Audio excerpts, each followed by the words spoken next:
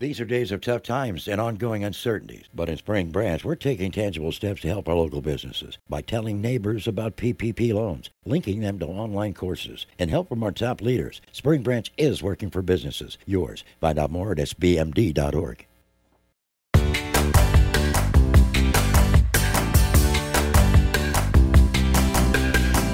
Hi, everyone. Welcome to Looped In. This is the Houston Chronicle podcast, all about real estate. The dirt, the deals, the people, the places. It's all here. I'm Nancy Sarnoff, real estate reporter with the Houston Chronicle, and I'm here today with Alan West. Hi, Alan. Hey, Nancy.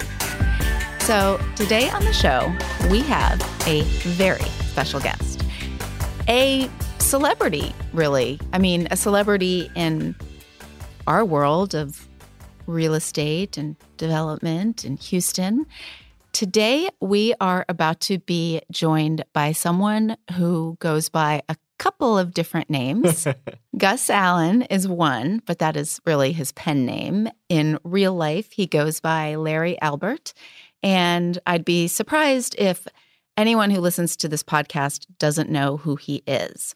Larry is the founder and creator of the wildly popular real estate news and gossip website Swamp Lot, which, to the shock and sadness of so many Houstonians, including myself, recently stopped publishing new daily stories.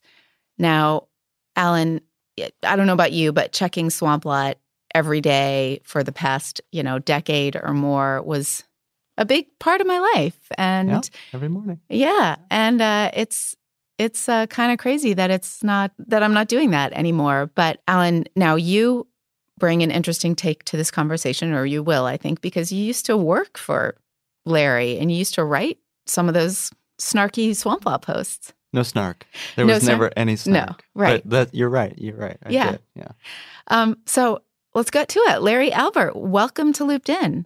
Well, thank you very much for having me on the program.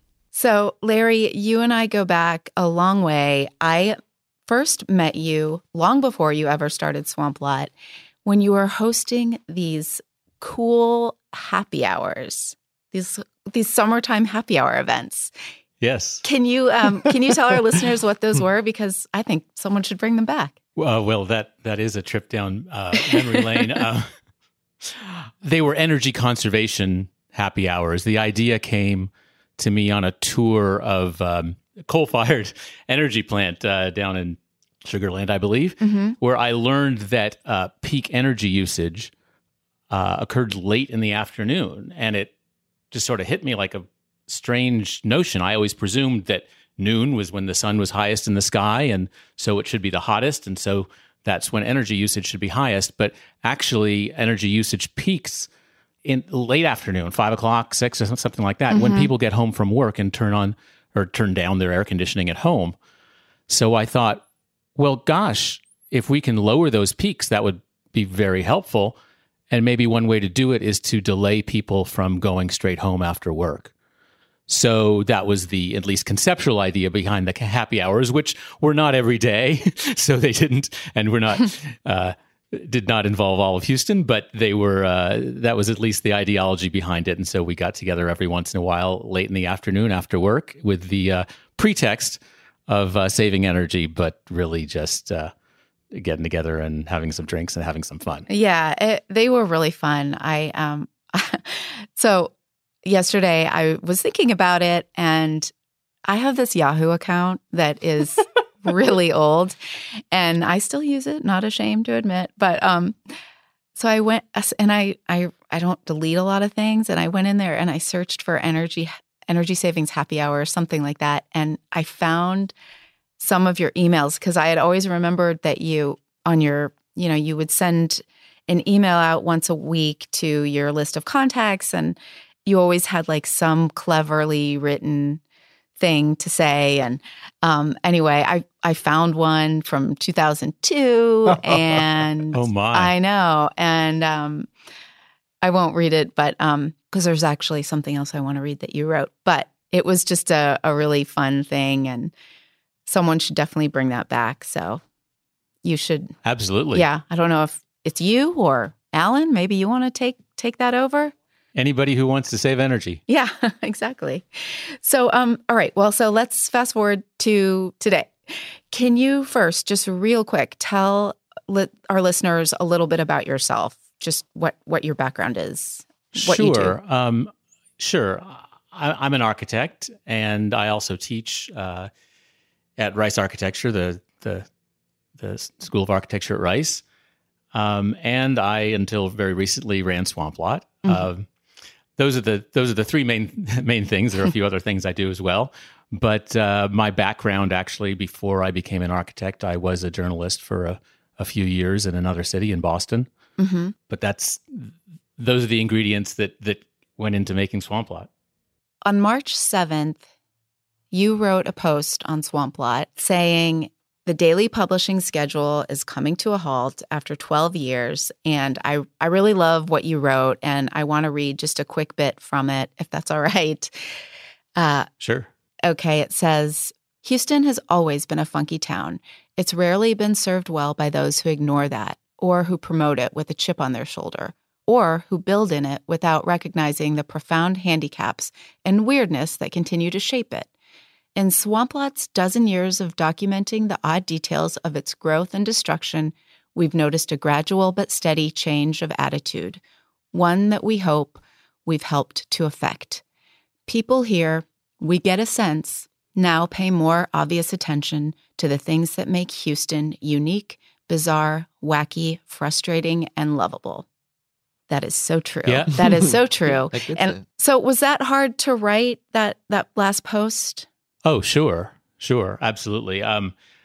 It wasn't as hard to write the post though as it was to say goodbye for Swamp Lot. I put a lot of energy into Swamp Lot over the years, and all of us, Alan included, we were all very proud of what we did and excited to create a medium that a lot of people got a lot out of, but the writing was on the wall for us for a little while, and we had to figure out when and how to wrap things up. So doing it was tough, but I think for people who appreciated Swamp Lot, and there seem to be quite a few of them, because we got a great number of comments to that post. We got a lot of postings on social media. We received a lot of emails of people who were really thankful for what we had done, and that was great to hear, because Swamp Lot was not something that we were just putting out and sending to people. It was a real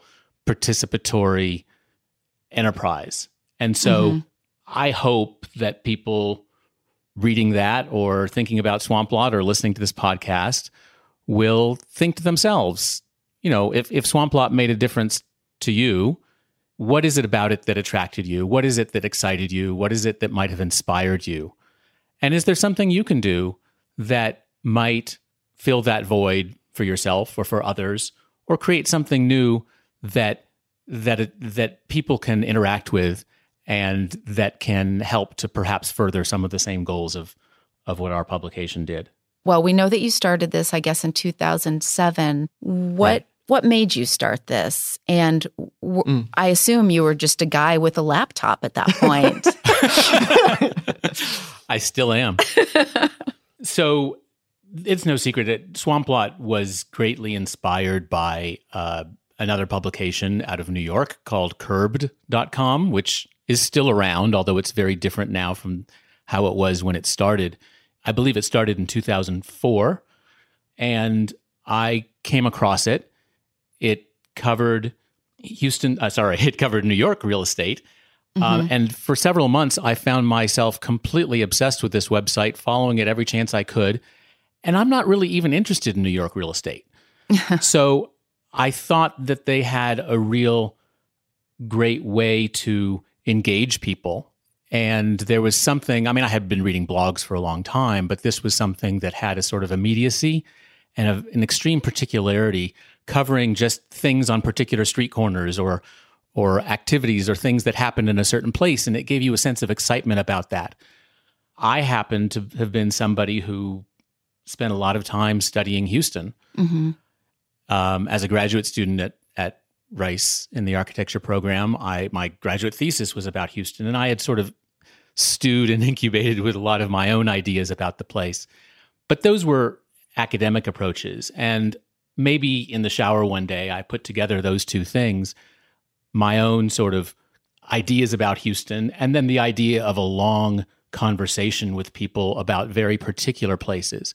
Because I've always found that Houston, what is unique about Houston plays out not just at the large scale level where we have wide ranging conversations like this, or people discuss, what is the real ethos of Houston or things like that, but it actually plays out in very minute details.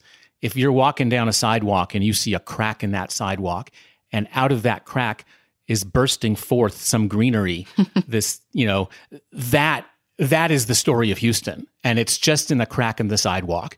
Now, I don't know that we had many stories about cracks in sidewalks, but we certainly did try to cover at the local level things that could be extrapolated larger.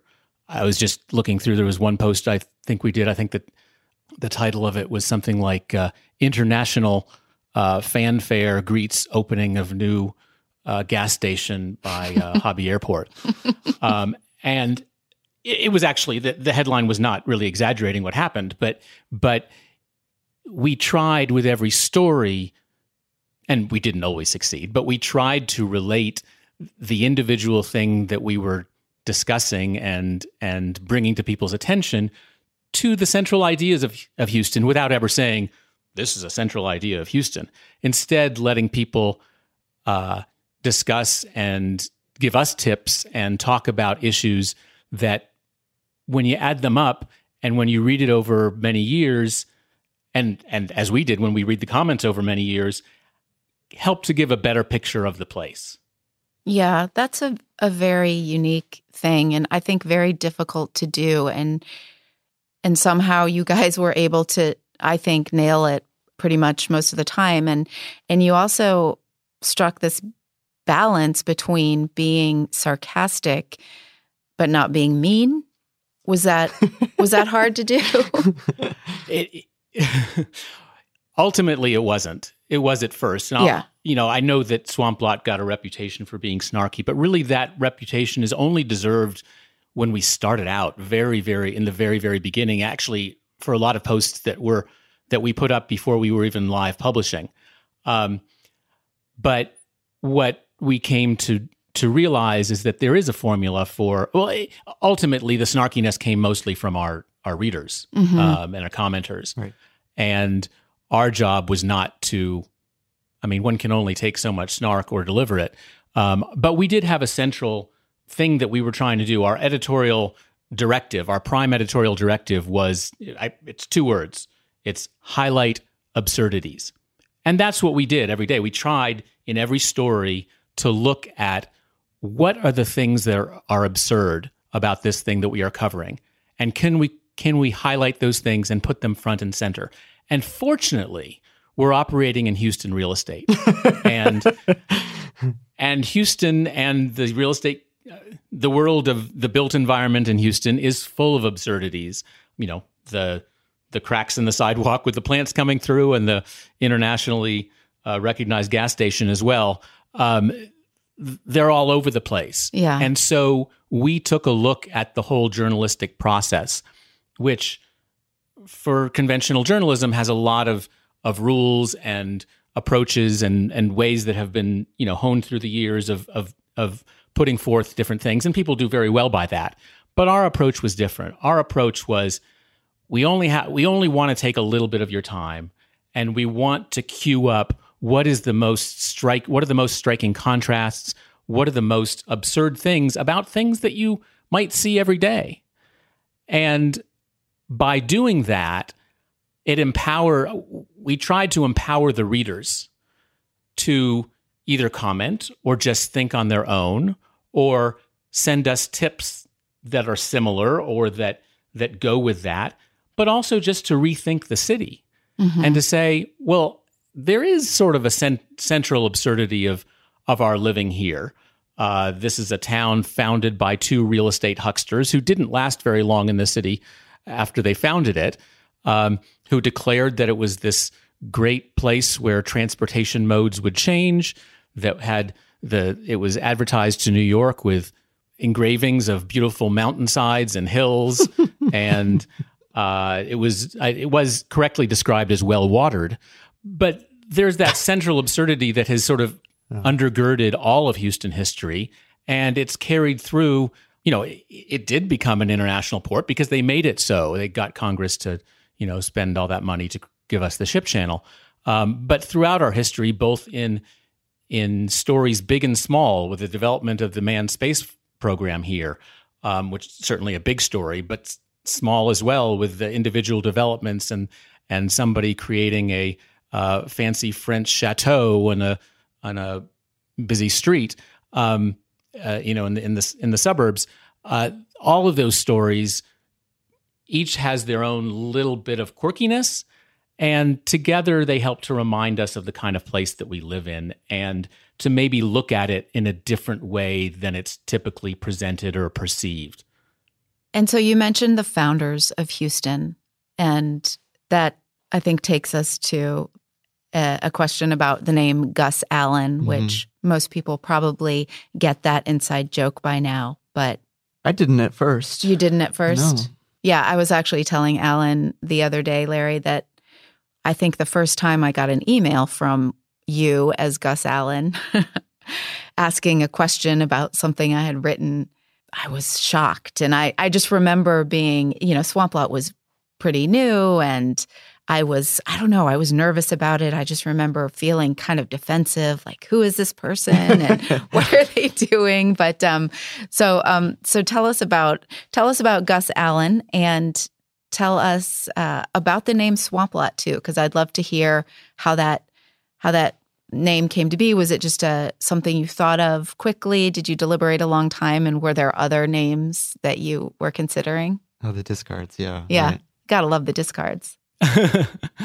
I don't know if there were any good discards. Like all great ideas, it came to me in the shower, which was, doubly appropriate because it was, sort of wet and well watered. Well watered. And, yeah. and I think the advantage is that it instantly declares a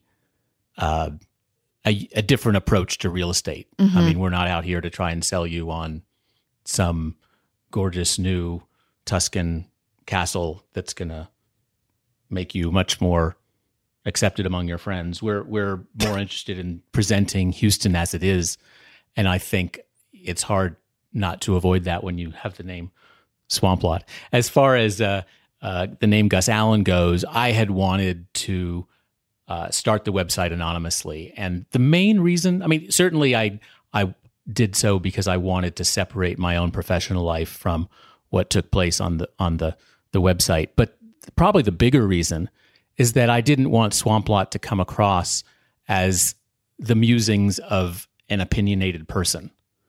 And so I realized that there's nothing less anonymous than saying, this is anonymous. So I had to have a somebody there.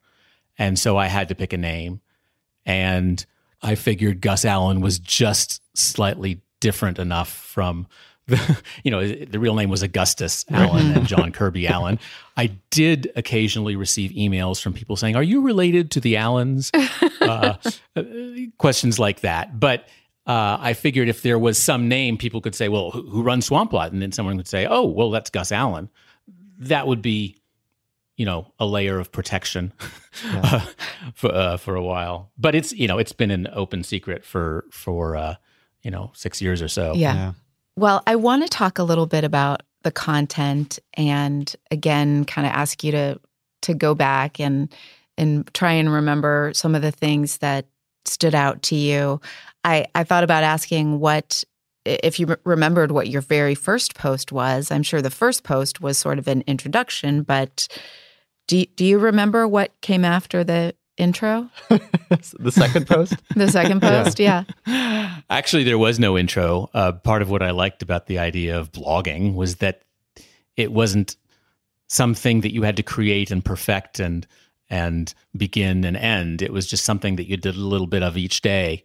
And so that's a different approach from working on a project. It's just you get up in the morning and you go to the computer and you start wiggling your fingers.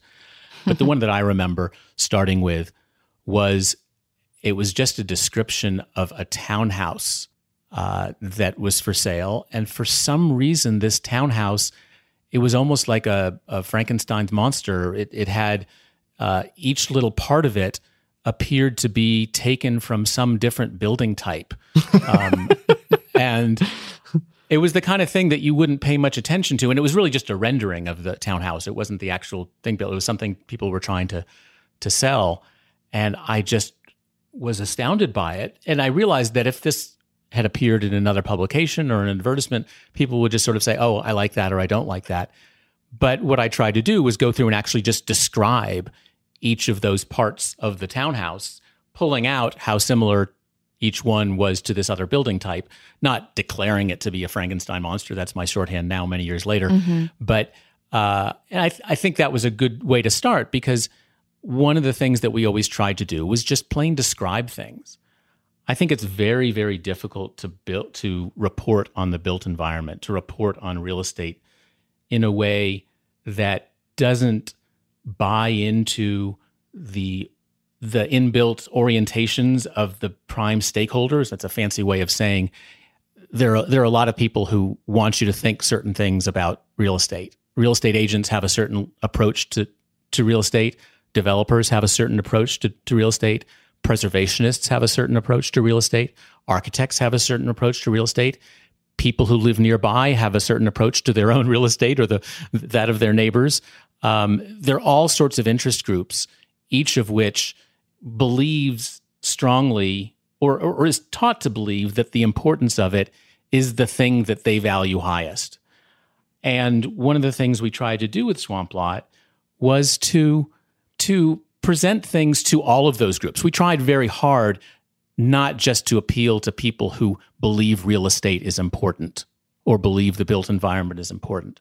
We also wanted to appeal to people who thought, who might be interested in the new pizza places opening up down the street, or wondering how come that cute little building on the corner was just torn down. So one of the things that I'm pretty proud of in what we created was that we had a place where all these people from different, not just backgrounds, but different value systems would come together and try to sometimes argue with each other about what was the most important thing. You would always have, in almost any of these conversations, maybe about a demolition, there would be the libertarian piping up and saying, well, who cares? This is somebody else's property. It doesn't matter to any of us. And then that person would be met by a more or less articulate person who might describe a different view of it. So that plays a part in the whole idea of just describing things as they are. So, besides highlighting the absurdities, we also took a lot of joy in just describing things as we saw them. We want to know where the driveways are. Does it come up to the street? What are the basic facts about this development that people are going to notice or are going to have some impact on their lives?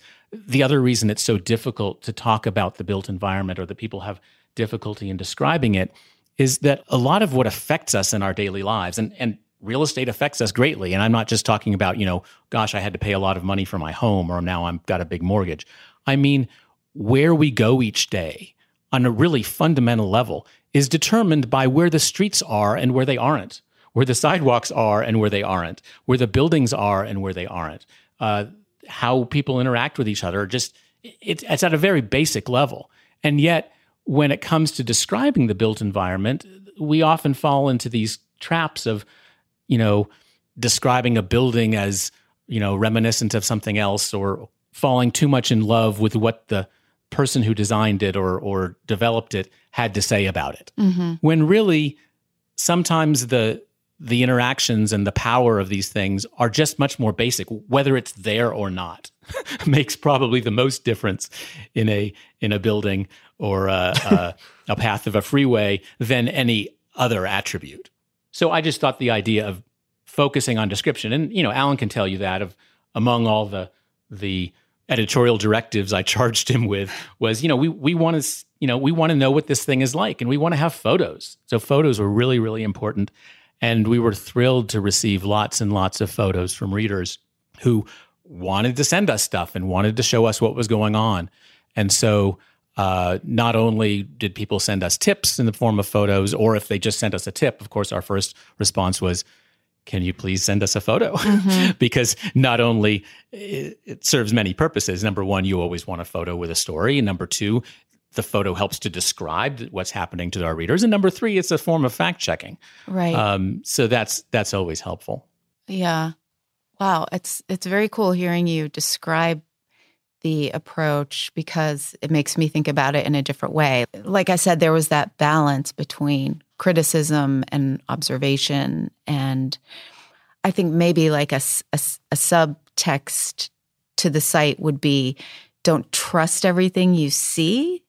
Maybe in a way, like I'm just rambling here, but like we're out in the world in Houston and we walk the streets and we drive the freeways and we look at our neighbors' houses. And I think by sort of pulling out examples of that, you got people to sort of think twice about whether something was good or not, or something that, or maybe not good or not, but I don't know if you know what I'm trying to say, but like this. Absolutely. So this morning I was walking around my neighborhood, and because it was a beautiful day, and I was just looking at these houses, and a couple of them stood out to me because they had, and I'm not going to use the super technical architectural terms, if there are even architectural terms for this, but some had like a hill country kind of theme on one side of the house, and the other side of the house was a little Tudor, and there was stone mixed with stucco, mixed with brick, mixed with this and that. And I feel like that's something that maybe I learned from you guys, from, like you said, kind of pointing out and just describing something that you see. And like the sidewalks that buckle and the roots are growing out, and, so what? Or it's a sidewalk and you step over it, but then you think about if you're in a wheelchair and you're trying to get through that street. I think it's really cool to hear you talk about your approach. I really appreciate it. I think our listeners are really going to love this. So I've learned at the Chronicle that a lot of the posts that we write in the business section, some of them are people go nuts for, and a lot of them, they just sort of fall away. One of the ones that people go nuts for is whenever we write about a grocery store. And it could be the most boring post, like Kroger opens a new store at Santa Fe. Nothing special. People click on it like mad. It's wild. What did you find people really engage with, or what did people react to the most? Yeah, grocery stores were big. Right? Yeah. It's kind of hard to explain that, but on the other hand, people interact with grocery stores a great deal, and there's so much to say about them. Everything from, the real estate, or the, what place did this grocery store take? What was there before? But also, is the fruit ripe? Mm-hmm. And can I get my favorite beer there? And, all these different ways of looking at things. And I think, we always did try to highlight, or we tried to privilege just simple reactions to things as much as we did the quote unquote real estate approach. As far as what posts were popular, I did look recently at our top 100 posts over our lifespan, and it was interesting to see, other than the sort of here's how to get your house mucked out during Harvey, which of course is very popular. The single most popular post was our description and sort of aggregated history of the Kettle House in Galveston, which was surprising to me to see. But it was an architectural oddball. Yeah. Had a great story to it. But I think looking through a lot of those posts, what stood out, I don't think there was any one particular kind of thing that stood out. Mm-hmm. But people are really hungry to read about things they have seen or that they live near. Right. And so, because there's not a whole lot of coverage of that, people are really hungry for that. They want to show up. Here's where maybe I can say a little bit about, we got goosed a few times by people who would complain that we were just writing about the Heights and Montrose all the time. Mm-hmm. And I share that criticism. But a lot of how it came about, it's not because we had some special interest in Montrose and the Heights. It's that when you write about a location in this internet age, you gather people around you who are interested in that location. And who are the people who are most interested in that location? Well, probably the people who live there.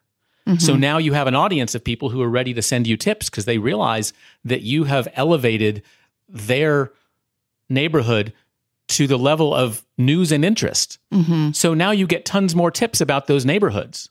And what do? Turn them down? I always wanted to send Alan or some other of our later editors. We had, a series of 4 great editors. I should just mention their names: John Lomax, Christine Gerbode, and Dan Singer, who succeeded Alan. But we always wanted to send people out to some far-flung place, maybe to camp out for a week or two and just write obsessively about that little suburban neighborhood. It didn't really happen because we had too many other things on our plate. But I kind of wondered, if we did that, would we suddenly, get a giant Willowbrook contingent, Oh, yeah. weighing in about, who was in and who was out in the shopping centers and the malls in that neighborhood, or some of the local issues. I think that's true. I think a lot of local journalism works that way. But I think I would say this for other folks. If you're thinking in your mind, if you looked at Swamp Lot maybe the way that I looked at Curbed, you might say, hey, well, yeah, maybe there is a way of bringing a lot of people in to discuss things. And maybe if we went to some underserved, in the journalistic sense, communities, Mm-hmm. we would get a lot of, attention, and people would really value us.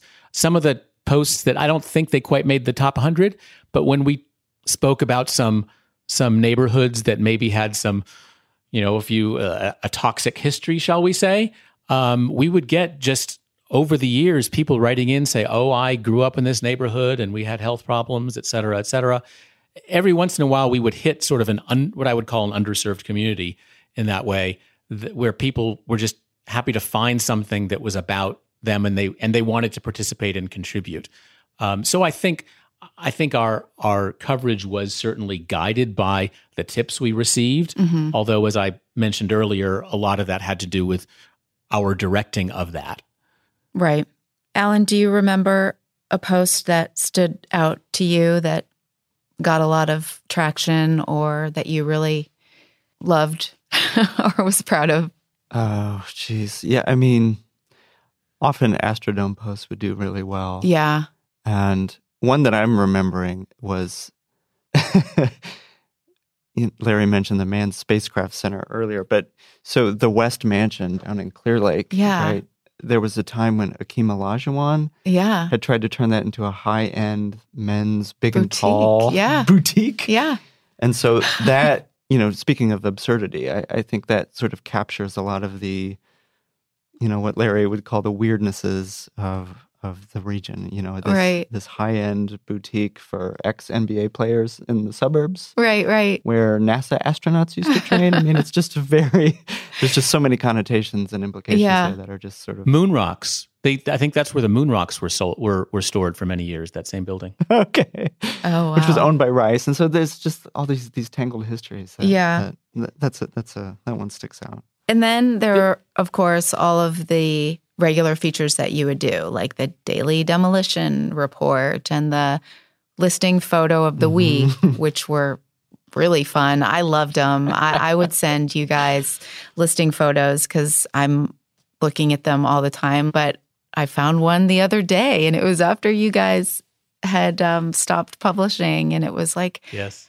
Yeah, it was some crazy house with, and of course, it had like multiple pictures of weirdnesses, but the one I remember was the stripper pole in the bedroom. The stripper pole was iconic. Yeah, I should say that the point of that feature, I mean, clearly, when we found a photo that had that kind of humor in it, it was great to do. But the basic original idea behind the listing photo of the day was actually just to sort of, imagine here among the listing photos, when there's, thousands and thousands of these things, which ones could you pull out and sort of look at as if it might appear in a museum? And so some of them were just sort of abstract, and others were just something like, well, I'm just going to appreciate this as a photo, independent of what it is. So those were certainly popular, but actually, among our, the category of daily demolition reports was among one of our top visited pages. So people really appreciated that. They appreciated the headline roundup posts that we did, in which we still tried to, within the context of just a headline, pull out the absurdities in things that took place there. But also among our favorites, there was one about right after Harvey, where the Post Oak School turned its gym into a classroom, but actually one that had about 8 or 10 different classes going on at the same time, which was pretty amazing. Another headline, Houston is about to be surrounded by a gentle mist of mosquito spray. It's maybe a regular event, but not one that's typically presented that way. And some of our posts also were, we say aggregated, but they were taken from reporting elsewhere, which we always credited, but we tried to represent in a way that better fit in our format, that allowed people to get to the gist of it much more quickly, or maybe pulled out a detail that among a more expansive piece that we thought was important. And one of those is here. I believe this was from. Actually, this was a Dallas Morning News story. And I know the Chronicle had some coverage about this as well. Certainly, a lot of people did. How it came to pass that hundreds of families purchased homes inside Houston's reservoirs. Another one, for its next trick, Bank of America Center will completely digest the secret building it swallowed 35 years ago. That was an astounding story, and it could be presented merely as, which it often was, is, well, the Bank of America Center is just going to expand its square footage internally. But the fact is that the building was built around and encased another building, a Western Union building inside of it, because of the circumstances when it was built. And so I just find that a bizarre thing. It's almost like this pregnant building. It's got this little baby inside, and eventually, or maybe it's the other way around. Maybe it was like a dead building inside it, and eventually the usefulness of that structure had passed, and so they decided to open it up and turn it into something else. But pulling, I think what we did with that headline, and is pulling out what makes it strange. And so you could imagine that story being presented another way, and maybe it wouldn't be so interesting. And I think in doing that, I think you help readers to, as you described, appreciate the things around them in maybe a different way, and just start to think about them differently, and maybe to see how they might connect into a larger sense of, what Houston is. Yeah, and relate to those things. And feel as though they have some sort of stake in participating. Right. Yeah. So, like you said, you had a lot of readers that contributed tips and story ideas, and you said you had a fact-checking process, some of which included getting photos. But I have to ask, what was the biggest thing you got wrong? Hello? I'm going to have to think about it. I should say first that I know what it was, and out of respect to the people who were very nice to us and corrected us about it, I'm not going to describe it in detail, but we tried very hard, not only before writing, but also after writing, to make sure that we weren't inaccurate. And I think you can see that sort of in our comments as well. If somebody corrected us on something and we were able to figure that out, our first response was not to get in the comments and argue with a reader that our interpretation was correct and something like that, which I have seen in other publications. Instead, it was, thanks for helping us correct this, because we really want to be correct and we want to be accurate. And so I remember Alan telling me that what took him the most time in writing a story often was not writing the story or researching it, but figuring out how not to say something wrong or stupid. It's no comment on Alan. That's just how it was. There's so much to talk about, and you want to make sure that you're as accurate as possible. And we benefited from a structure. We didn't have other editors lording over us saying, well, you must describe this and you must say that. If there was something we didn't understand or didn't know, we would leave it out. And oftentimes it was a very participatory process because people would write in or comment in and let us know when we did something off. But there were some, I should say that I'm pretty proud of how well we did on a lot of the stories, both with the corrections. I mean, silly things as far as like describing something to the right of something as when it was really to the left or east or west.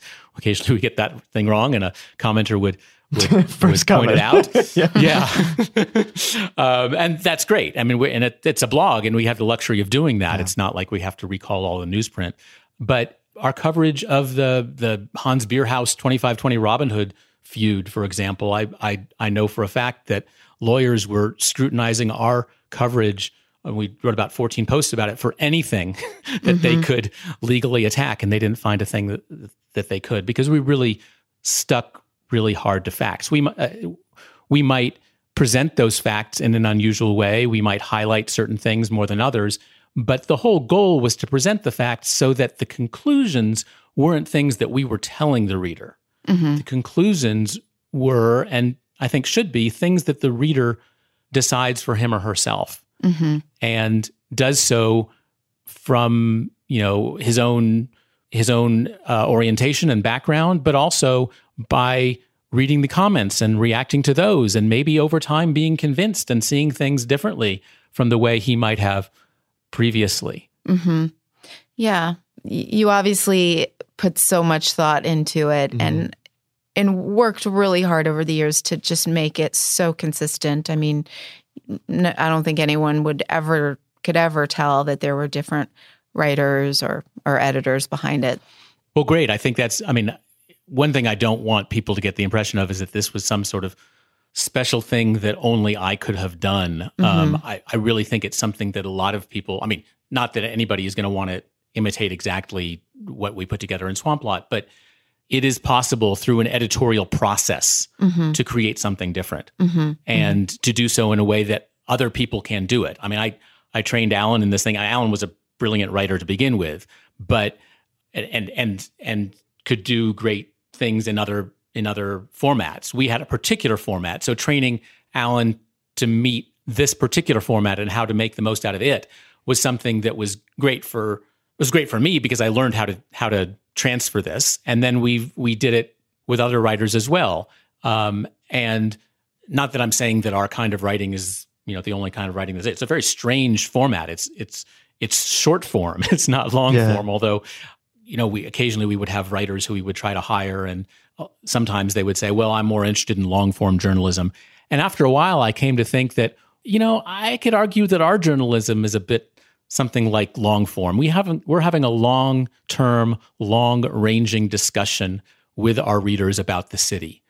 And we're not just sort of picking something up. I mean, I'm sure there are many readers who only read one or two Swamp Lot stories. But I'm hoping, and I believe from our stats and analytics, that we attracted people and they came to read Swamp Lot regularly, see it as a long-standing conversation and one in which they were not being preached to.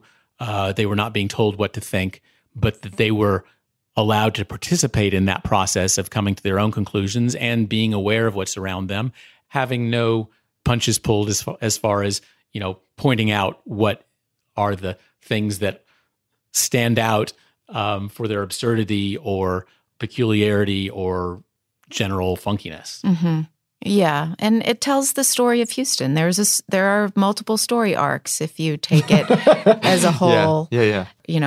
When there was the housing downturn, you covered foreclosures in your way of doing it. During Harvey, you were able to do that, and so it didn't really. I mean, I'm sure like you said, there are critics that think it didn't cover certain parts of town, but you didn't seem to really ignore anything that that really was important. And I think, Alan, you told me that there was definitely a process that you kind of had to learn going into it. Oh, yeah. Larry and I worked together for about a week, would you say, Larry? Basically side by side at like a house in the Heights. Boot camp. It was a Swamp Lot boot camp. Yeah, and Larry brought out a ruler and would wrap my knuckles when I used a semicolon incorrectly. And it did make me a different writer, and I think a better writer ultimately. Yeah. But it was sort of interesting. As Larry told me once that a reader said that there was no discernible distinction when I started doing more of the post than Larry had, and then that was sort of this high praise. Yeah, that I was able to sort of imitate the style and throw my voice, as it were. Like take the training wheels off and go. And Larry was clapping in the background. Look at him go. Well, Larry, I'm going to let you go. This has been a long conversation, but I wanted to ask, you said before you closed, the writing was on the wall. What did you mean by that? And why did you ultimately decide to stop publishing regularly? It was the people involved, and it was obviously more than just me. We were ready to move on to different things. And as I think I have said in other venues, Swamp Lot was a side project that kind of got out of hand. And so I think that 12 years is a long time. And Alan knows, having been the primary editor for this, that even a year or two writing 3 to 6 posts a day, it can burn you out. Yeah. So, and so I think that, that's the simplest explanation, that we were ready to move on to other things. I've explored and are exploring other things that can be done both in this venue and others. But that it was time to move on. Yeah. And so all the good stuff that's there on the server and on the website and out there, what you're exploring ideas of what to do with all the good stuff that tells Houston's story over the past 12 years? Yes, we are. Yeah. All right. Well, you'll have to come back on when you decide what that is. Thank you. And thank you. Thank you so much for doing this. It was really, I think, a great talk. And since you mentioned this thing when we started, all I've really been able to think about is the other day I was outside in front of my house and looked up, and there was a little tiny tree growing up from the roof shingles. And Did you take a picture? No, but Pixar didn't happen. I think it's still there, and I'm going to go look at it in a completely different way. And I'm going to take a picture. Yeah, tips@swamplot.com. All right. Well, thanks again, and we will definitely stay in touch with you. And thank you too, Alan. This has been it's fun always. Yeah, this has been really fun. And listeners, please subscribe to Looped In on Apple Podcasts or any podcast app. Tell a friend about us, and if you like the show and want us to continue doing it, rate us on your podcast app and write a review. And if you have a new idea for a show or you just want to say hi, you can reach out on Facebook at N. Sarnoff, and Alan is at Alan West. Until next time, thanks for listening.